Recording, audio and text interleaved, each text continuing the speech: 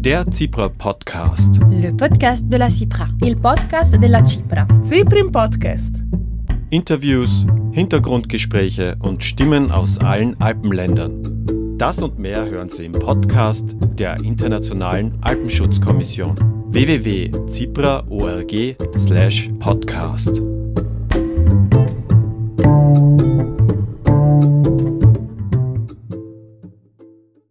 Wie geht Klimastreik in Zeiten von Corona? Das ist unser Thema in dieser Ausgabe unseres CIPRA-Podcasts. Herzlich willkommen. Am Mikrofon begrüßt Sie Michael Gams. Wie gehen Klimaaktivistinnen in den Alpenländern mit Ausgangs- und Versammlungseinschränkungen um? Und was nehmen sie aus der Corona-Krise mit? Mein Kollege Paul Froning hat dazu mit Loris und Leandra von Klimastreik Schweiz gesprochen.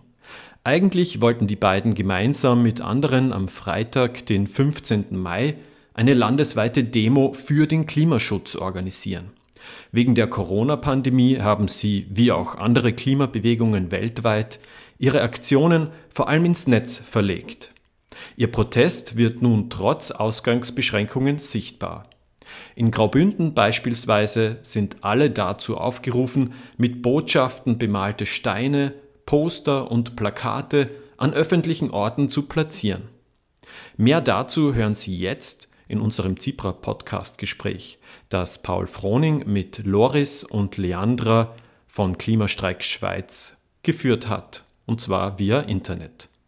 Vielleicht wollt ihr ganz kurz sagen, wer ihr seid und was ihr beim Klimabündnis Schweiz macht, auch auf den verschiedenen Ebenen. Wie seid ihr da involviert? Also ich bin auch beim Klimastreik Schweiz dabei, aber vor allem in der regionalen Ebene tätig. Wir haben da verschiedene Projekte, die immer wieder, wo man mitmachen muss und wo man organisieren muss. Und ich bin vor allem eben regional tätig, aber ich habe auch versucht, jetzt, wo man vielleicht auch über weitere Distanzen besser kommunizieren kann, weil vieles jetzt digital abläuft, habe ich versucht, auch national ein bisschen aktiv zu werden. Habe mich da zumindest im letzten Monat ein bisschen versucht zu beteiligen, jetzt eher weniger, weil ich vor allem damit beschäftigt bin, in der Region zu schauen, dass diese Aktion am 15. gut läuft, und dann versuche ich danach wieder ein bisschen mehr in das nationale Geschehen zu kommen. Genau, ich bin eine Klimaaktivistin aus Appenzell. Ich bin in 2 Regionalgruppen aktiv, aber auch national etwas aktiv. Man kann aber eigentlich gar nicht sagen, dass es so eine nationale Ebene gibt. Es gibt eigentlich einfach die Leute, die noch zum Teil noch bei nationalen Sachen mehr aktiv sind oder noch sich dort engagieren. Okay, vielleicht dann als ersten Themenblock, wie geht's euch, wenn man das so allgemein sagen kann, als Klimabewegung oder als Klimabündnis Schweiz gerade überhaupt zur Zeit von Corona? Also was hat sich vielleicht auch verändert? Also ich denke, wir haben jetzt noch viel mehr Sachen auch über Zoom. Also wir haben digitale Gespräche, die wir miteinander führen. Ich denke aber, regional hat sich nicht sehr viel geändert. Ich glaube, wir können uns vielleicht einfacher treffen, daher wir jetzt kleinere Distanzen haben. Ich denke auch, wir können ganz viel jetzt daraus lernen. Aber der Zusammenhalt, denke ich, leidet eigentlich weniger darunter. Wir müssen einfach auch lernen, etwas aus größeren Distanzen zu machen und besser miteinander so zu kommunizieren. Ja, ich denke auch, also innerhalb des Klimastreiks hat es uns nicht so groß tangiert, die Corona-Krise. Viele von uns haben jetzt sogar mehr Zeit, weil sie Fernunterricht haben, um dann sonst noch irgendwie den Tagesplan selber zu gestalten, dass man vielleicht sogar öfters Zeit hat, an irgendeinem Treffen teilzunehmen. Und nach außen, also wie wir nach außen auftreten, hat man schon gemerkt, dass jetzt die Medien vor allem auch mit Corona-News gefüllt waren, und man hat es zum Beispiel gemerkt bei den Grünen in der Schweiz und in Deutschland, dass es da einen gewissen Einbruch gab. Also die Leute waren jetzt beschäftigt mit anderen News. Ich denke, wir werden wieder zurückfinden zu unserer ehemaligen Stärke. Die Corona-Krise hat vielen Leuten auch gezeigt, wie empfindlich unser System und unserer Gesellschaft zum Teil ist und dass man etwas tun muss, dass nicht wieder so etwas passiert. Und für uns stellt die Klimakrise immer noch eine sehr große Bedrohung dar, auch wenn wir jetzt sehen, dass eine Pandemie definitiv auch ein gewaltiges Ausmaß annehmen kann. Also wir versuchen auch aus der Corona-Krise unsere Schlüsse zu ziehen als Bewegung. Und jetzt habt ihr ja beide gesagt, dass es natürlich so eine mediale Verschiebung, sage ich mal, gab durch die Corona-Krise, aber dass eigentlich ihr in eurer Arbeit und eurem täglichen Aktivismus auch regional jetzt in euren Gruppen weniger beeinträchtigt seid. Seht ihr da trotzdem, also seht ihr jetzt andere Herausforderungen? Also ich kann da vielleicht mal darauf eingehen. Man sieht jetzt zum Beispiel, viele Leute sind jetzt auch öfters wieder unterwegs, draußen, zum Beispiel im Wald und so weiter. Und das hat natürlich seine positiven Seiten. Also die Leute beschäftigen sich mit der Natur und finden vielleicht auch wieder einen gewissen Bezug dazu. Aber gleichzeitig schränkt man zum Beispiel dann auch die Wildtiere deutlich mehr ein. Und ich sehe jetzt bei uns im Wald, in Chur und Umgebung, liegt jetzt mittlerweile deutlich mehr Müll in der Gegend herum, wie das zuvor der Fall war. Und das sind natürlich so Verschiebungen im Bewusstsein. Also einerseits wird man sich der Natur mehr bewusst, aber gleichzeitig wird dadurch die Natur dann auch wieder mehr belastet. Und viele Leute haben jetzt das Gefühl, durch die Corona-Krise eben weniger Flugzeuge und so weiter, dass der Natur jetzt eigentlich deutlich besser geht. Und ich habe jetzt eigentlich vor allem Angst, dass genau dieses fälschliche Gefühl, dass es jetzt der Natur so viel besser geht, dass das dazu führt, wenn wir wieder zur Normalität zurückkehren, dass wir sogar noch verheerender anfangen zu handeln, dass wir uns unserer Handlungen noch weniger bewusst sind und dass wir denken, ja, jetzt haben wir ja eigentlich uns sehr lange zurückgestellt und dass wir dann wieder nach außen rauspreschen und das Klima und die Umwelt nur noch mehr dadurch belastet werden. Also man hat jetzt schon gesehen, es gibt wieder Leute, die ihre SUVs Gassi fahren und das ist natürlich ein Phänomen, das an sich so nicht passieren sollte. Das könnte dann auch wie einen Bumerang-Effekt haben und dass wir plötzlich negative Auswirkungen haben. Genau, was man vielleicht noch ergänzen kann, ist, dass wir eigentlich in dieser Realität, Normalität, in der wir leben, eigentlich auch eine Krise ist, eine sehr, sehr große Krise, nämlich die Klimakrise. Und ich denke, wir müssen daraus lernen. Ich würde nicht sagen, dass die Corona-Krise harmlos ist, überhaupt nicht. Wir müssen die Krise ernst nehmen. Und ich denke, wir zeigen jetzt auch, was für Maßnahmen wir treffen, um die Kurve tief zu halten. Und ich glaube, genau diese ist auch sehr wichtig. Und wir können auch die Kurve tief halten bei der Klimakrise. Und das ist auch unendlich wichtig, dass wir eigentlich sozusagen jetzt aus der Krise lernen und jede Krise ernst nehmen. Und das ist eigentlich so der nächste Schritt, was ich denke, was passieren müsste.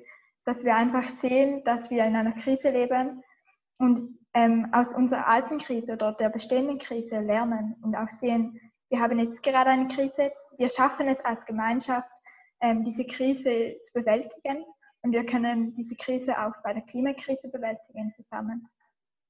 Genau, und eben die Wirtschaft hat ja jetzt einen ziemlichen Seitenhieb eingebüßt durch die Corona-Krise. Und jetzt muss man auch wieder in näherer Zukunft daran denken, wie wir die Wirtschaft wieder aufbauen und wieder auf Trab bringen können. Und das stellt natürlich auch eine Gelegenheit dar, dass wir jetzt unsere Wirtschaft wirklich nachhaltig wieder aufbauen können und nicht in die alten Muster zurückfallen. Eben, dass wir der Flugbranche plötzlich 1,9 Milliarden Franken zuschieben, ohne irgendwelche Auflagen, obwohl es durchaus sinnvoll gewesen wäre, da etwas zu tun, wenn wir jetzt schon die Gelegenheit haben, um da ein wenig zu regeln. Wir müssen jetzt uns wirklich Gedanken machen, wenn wir zur Normalität zurückkehren wollen, was soll unsere Normalität in Zukunft darstellen? Das ist jetzt eine große Herausforderung. Wir sind jetzt auch mit anderen Sachen definitiv beschäftigt.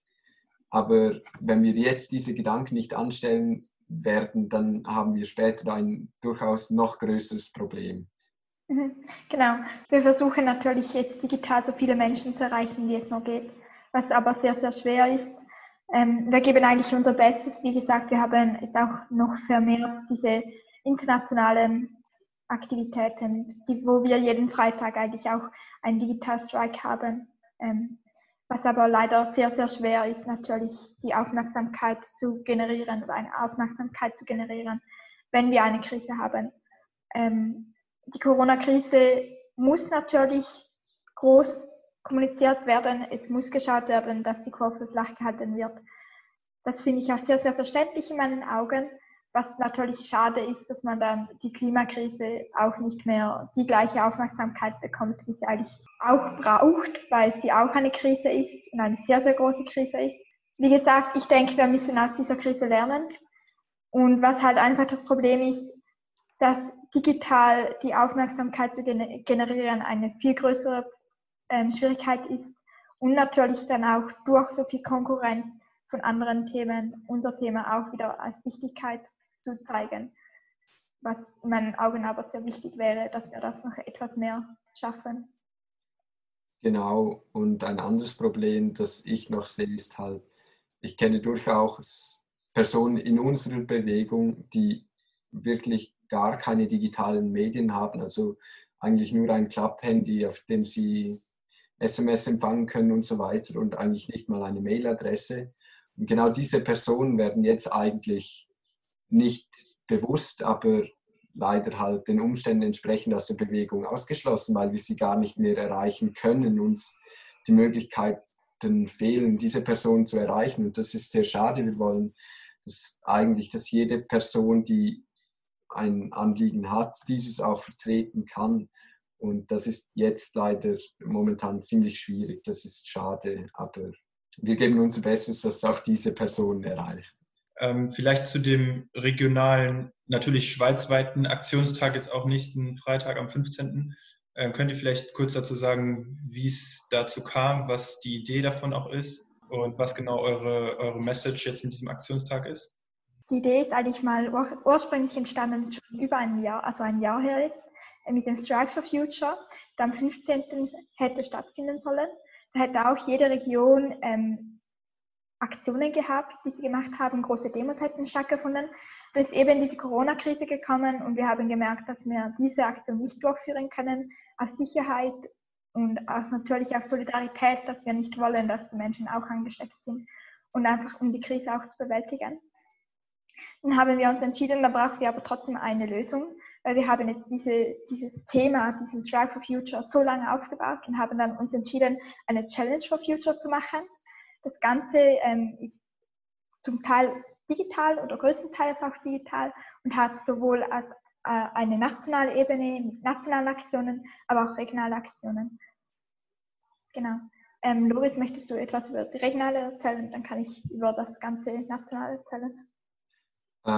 Ja, mache ich gerne. Also wir haben jetzt im Rahmen der Challenge for Future die Möglichkeit, in der Region eigene kleinere Aufgaben zu stellen an die Bevölkerung und an uns selber. Und wir in Graubünden haben uns jetzt für eine, wir nennen sie die Steinflut-Idee, das ist auch irgendwie eine Anlehnung an die großen Bergstürze, die vielleicht folgen können, wenn wir jetzt nicht achten. Und da ist eigentlich die Idee, dass es überall in Graubünden so genannte Hotspots gibt, wo man als Privatperson einen Stein nehmen kann und diesen bemalen kann und mit einer Botschaft für eine nachhaltige Zukunft versehen kann. Und dann werden wir diese Steine an diese Standorte tragen und dort sollen dann möglichst viele Steine eigentlich zusammenfinden und so ein Gesamtbild von einem stummen Streik oder eine Mahnwache darstellen. Und das Gute daran ist, dass wir natürlich keine Personen haben müssen, die wirklich dort anwesend sind, außer vielleicht zum die Steine hinbringen und es trotzdem von jedem gesehen werden kann. Und das Zweite, was wir noch in der Region planen, ist, bei uns gibt es den Regierungsplatz in Chur und wir haben eigentlich vor, wie das auch schon das Ziel war vor dem Parlamentstagungsstandort den Platz mit Schildern zu füllen. Das Gleiche wollen wir bei uns auf dem Regierungsplatz auch machen und haben jetzt dazu aufgerufen, dass jeder so viele Schilder malt, wie überhaupt nur möglich und diese dann an diesem Tag dorthin bringt. Und wir werden diese dann vor dem Regierungsgebäude eigentlich auslegen. Das sollte dann hoffentlich ein schönes Bild geben, was wir eigentlich von der Politik erwarten und von uns als Gesellschaft natürlich auch. National ist es so, dass es ein Webradio geben wird und Challenges.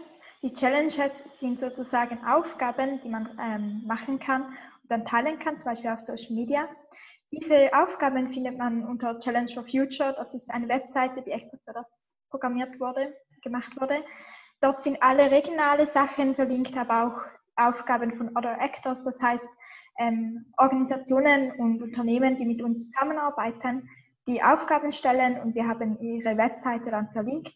Es sind aber auch Aufgaben, die wir in der Taskgruppe, also in einer Untergruppe erstellt haben und gemacht haben.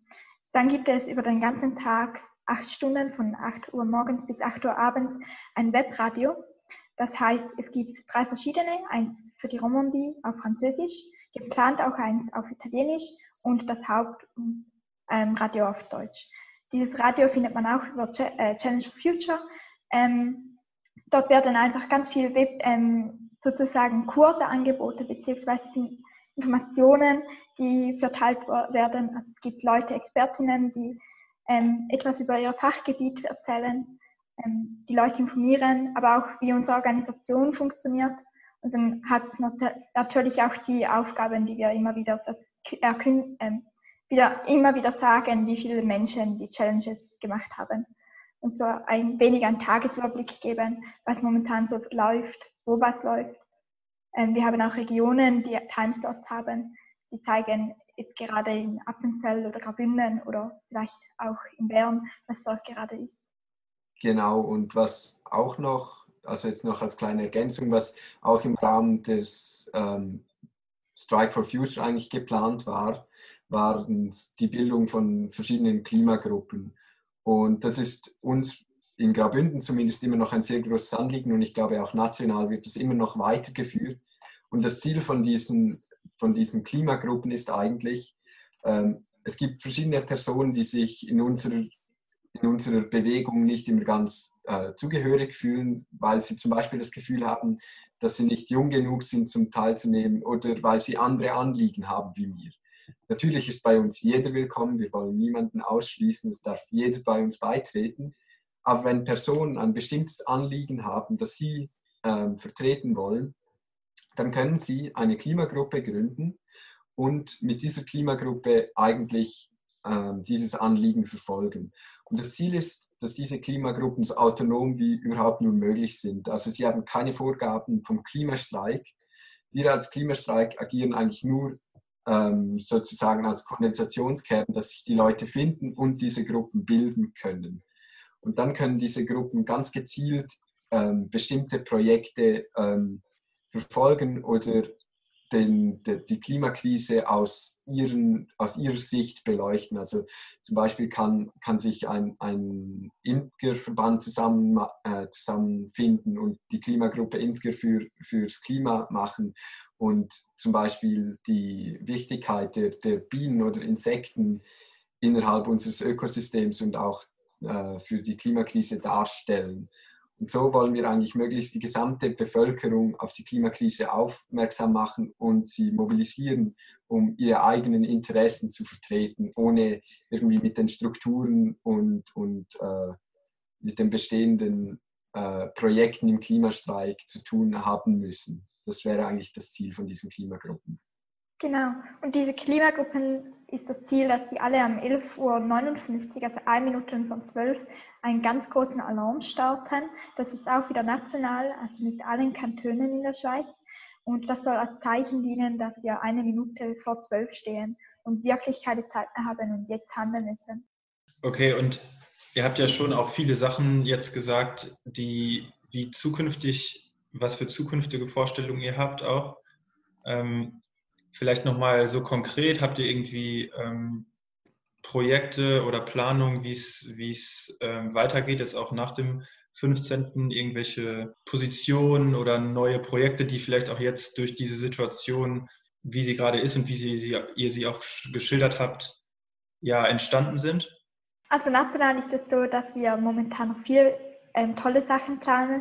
Wir haben den CAP, der bald rauskommt. Das ist der Climate Action Plan, auf den wir eigentlich auch nachher die Regierung zeigen wollen, wie man leben könnte, wie wir diese Krise meistern können.